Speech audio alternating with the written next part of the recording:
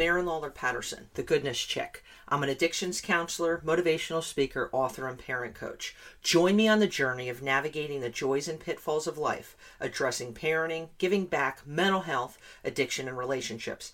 If it takes a village, then join me as one of those villagers. Villagers wanted. I know I chat a whole bunch about mental health and addiction.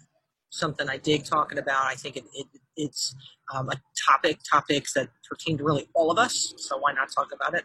And I think we have a whole lot to learn. One of the things I have been really fascinated with in the past 3 months traveling has been the different paths that people I've encountered and crossed paths with who have worked in mental health and addiction to different capacities, learning what not only their background, their experiences, as well as the viewpoint and kind of perception of dealing with mental health and addiction within on a government level, on a community level, within their community, the people. I think it's fascinating. And I was really excited to have today's guest, who's from Sweden, chatting about not only as an individual, her viewpoint of mental health and addiction, somebody who is knee-deep in it, running a residential treatment center, but also the Swedish government's take, the people of Sweden's take. And I think it's so really, really fascinating when we kind of take a step back, we learn from other people, their viewpoints, and as somebody who's been working in the mental health and addiction field for a while in the States, one of the things that I've been frustrated with over the years, big time, is so many people who are affected by addiction, families affected by somebody's addiction, and the lack of resources we often have, the lack of funding behind it. And one of the things I was very much in awe of in Sweden, how treatment is paid for, fully paid for. You know, we have situations with people that even if they can get a bed to get help, to try to get help, it's so short-lived. It ends up doing more harm than good a lot of times. And it's frustrating on so many different ends, the family's end, the person struggling with addictions end. And so I think there's a lot of things we need to rethink on a community, state, and country level in the United States. But I do think we can all learn from one another, kind of, adjusting, growing, because that's what life is about. So I really hope that you dig today's episode. I also hope that if you haven't already, subscribe to Goodness Chicks podcast, write a review if you get a chance. And also, as always, so pumped and privileged and honored to be part of the Mental Health News Radio Network. Hope you enjoy this one, my friends. All right, folks. Today, actually this evening, I'm sitting on a pool patio in, I don't even remember where I am. Saranda, Albania. Went blank, been in a lot of countries in the past week. Watching the sunset. I'm here with Kerstin Stockhem, who it's so funny how the world is such a small place and how paths cross when you don't even know they're crossing. Kerstin is also a therapist. She and her husband have a firm, a rehabilitation center called Vita in Sweden. And Kerstin, I want to welcome you today. Thank you. And when we were speaking, just the differences between drug trends, the differences in treatment centers from the United States and Sweden, I was very fascinated with. So if you could give our listeners just a little background about your program, how it's funded, and the vision. Yeah, okay. Villa Vita, we have, I think it's four treatment centers all over around in the south part of Sweden, we can say. And people come to us are drug addicted in some way, and also they suffer from psychical illness also. Okay, physical illness? Yes, psychical. Cyclical. Oh, yeah. Okay. Psychic problems. Okay, I'm sorry, psychological. Yes. Yes. And they come because they want to change their life. Okay. They come because, so they come by their own will. And in Sweden, when you suffer from this problem, have this problem, you can go to the government, to the social office. I think the name is. So, and you can ask for help. Okay. As an individual. And we work with adult people. Okay. I need to say that, from 18 years old and 18 and up. Yeah. Okay. And then you can say, I really need help. Okay. I want to change my life. I want to stop this destructive life pattern, and I want to be free from my addicts and so on. And then you have to work a little bit with the social, the staff in the social office. But if you really want, then motivated. Yes, in some way. Then you have the law on your side. Right. So we have in the law for social. It's the social system. It says that if the client, the person need help, will have help, you have to help them. Yes. In some way. Oh, I like that theory. So, yes. Yeah. And it's fully paid for. Yeah, it's fully paid for. So if you have somebody though that doesn't necessarily want help, this program wouldn't be appropriate for them. I think just if it's not mandated. Yeah, but I think it's like this. Motivation is in the relationship. Absolutely. So motivation goes up and down all the time. So you have to help people and coach them and listen to them. So they see hope. They see that they can solve their problem with good help. With good help, yeah. Right? With support. Yeah. So you work with the individual. Do you have a family component, and is the family involved? Yes, they can be involved. But most of our clients have no family. Oh man. Okay. Or very bad contact. Maybe they come from families where the mother, father use drugs by themselves and so on, or there are other things happened in the original family. So if there are a family, if the client have a family and the client wants us to involve the family, absolutely do that. Okay. Absolutely. Yeah. All right. It's very interesting. I know in the United States, one of the biggest challenges that is if somebody wants treatment, so often they can't afford it. Or they go on a state level and the services aren't what they necessarily need, where it might be someone goes in for heroin addiction and they're given 7 days.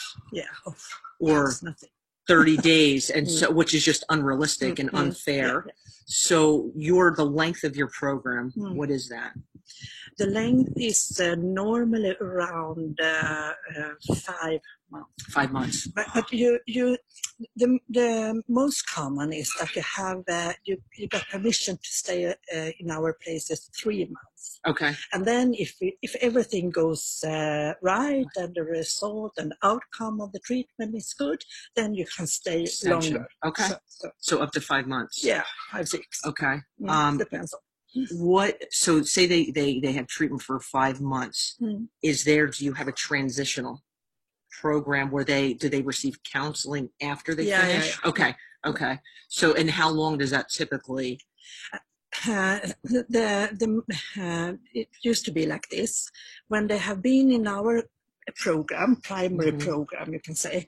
Then when they leave us, they go home to their city or community, and then the community takes over. Okay. And with someone to talk to support them in an like open, a sponsor or yeah. Okay. Yeah. So it's a community-based thing, which is wonderful.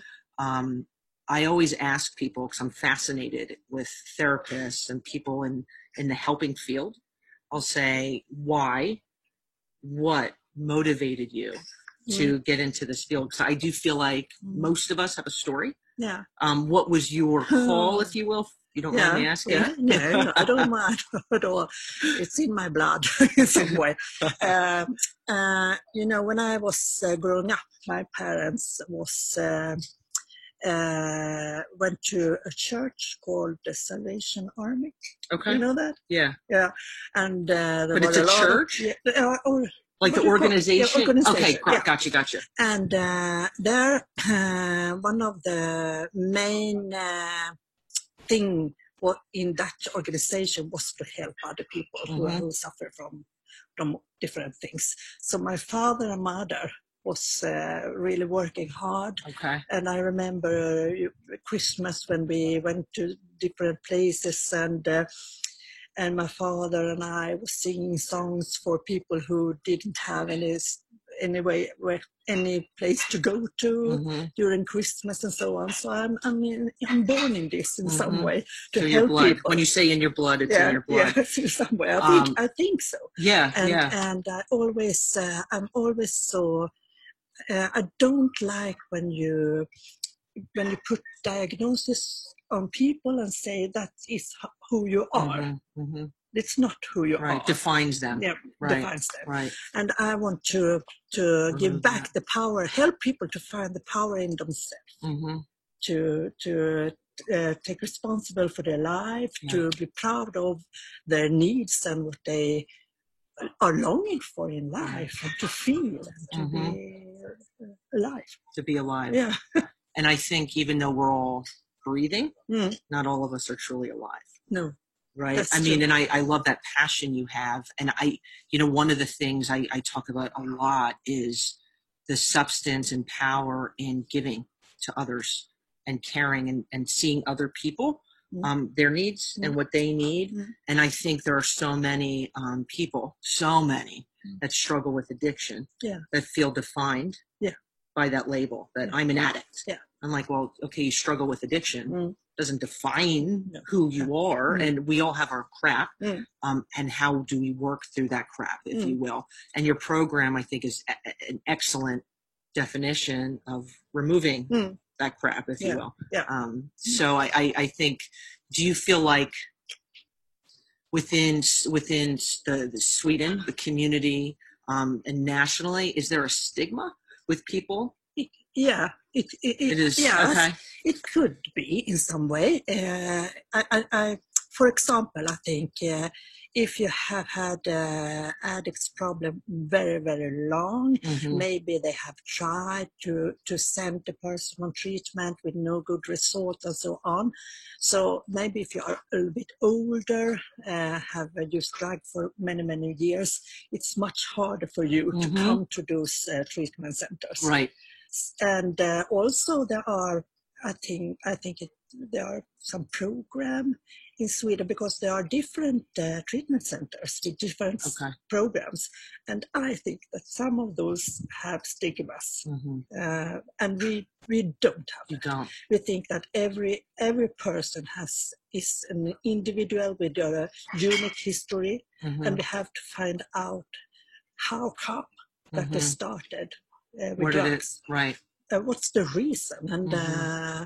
And So it's looking at find new ways. So it's not one set pattern or approach. No. So it's meeting the individual, which I think is so important because everybody's different. Yeah. And everybody started for whatever reason. I know we had spoken about an issue that it's epidemic that we're facing in the United States, and this is why I love speaking with other professionals around the world about prescription medication and how doctors work in your countries. So in your country, how easy is it to get something prescribed to you? How quickly do doctors prescribe medication? Like if I came in and I hurt my knee, or if I hurt my back, would it be, could you walk in and out and get a prescription? Yeah.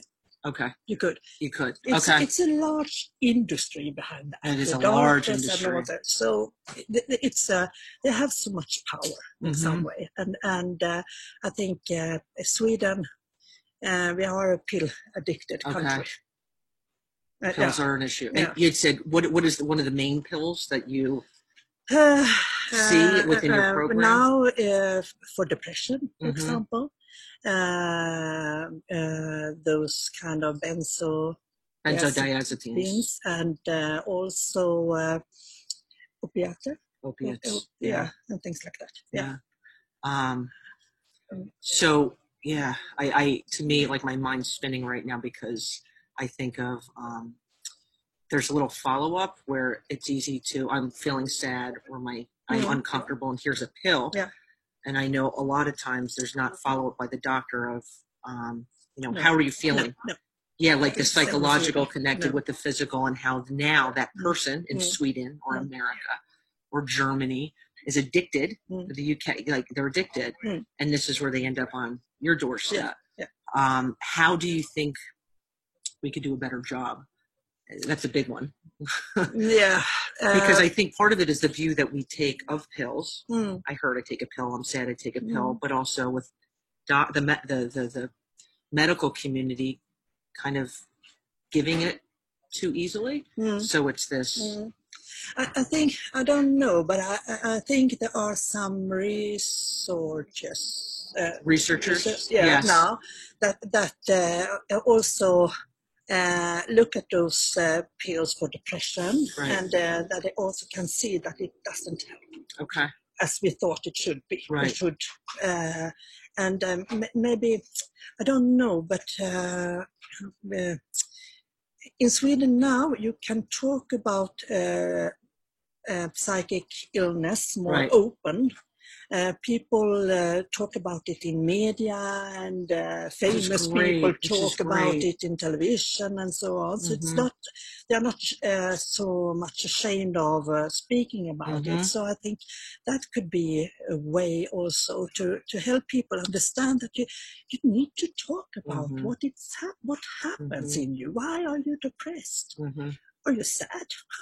or have you lost a lot of people around you? Or what is it? What is it? And you're not strange for struggling with something, right? And I think most of us, we struggle with something. Absolutely. Right? I mean, between, if you look at whether it's addiction or mental health, I'd say the most of us have either ourselves or someone we love affected. Yeah. And so we need to talk. And I like and in the United States as well, there's more media, there's more people, celebrities, things on TV talking about mental health, talking about addiction. But I think it's a very long fight. Yeah, it is.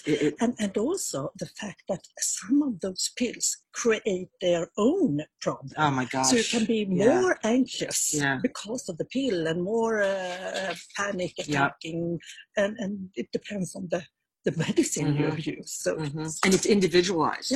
Where I know, I mean, yesterday my heart broke. I was on Facebook, a local page back in my hometown, and a young man lost his life to opiates.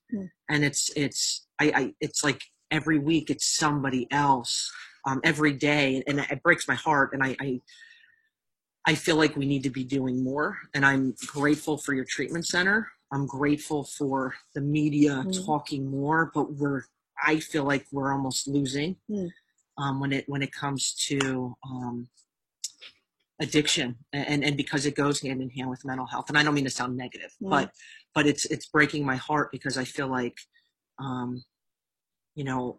too often, like on TV, it's you're sad, take a pill, or I'm upset, I take a pill, or I go to the doctor, and the doctor, because they're not a psychologist, they're not versed in, or, you hurt, take a pill, and then we go forward, and that person is a mom or a dad or a brother or a best friend, and they're shooting up, or they're snorting in the bathroom, or they're looking to find their next fix, and what? And it's the cycle that it's like I think part of it begins with talking more openly, but also that you didn't do anything wrong.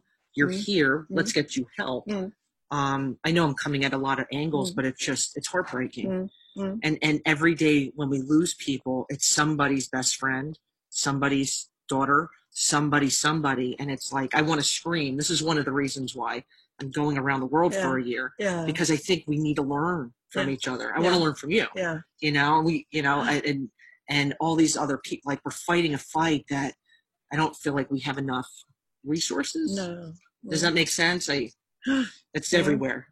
Yeah.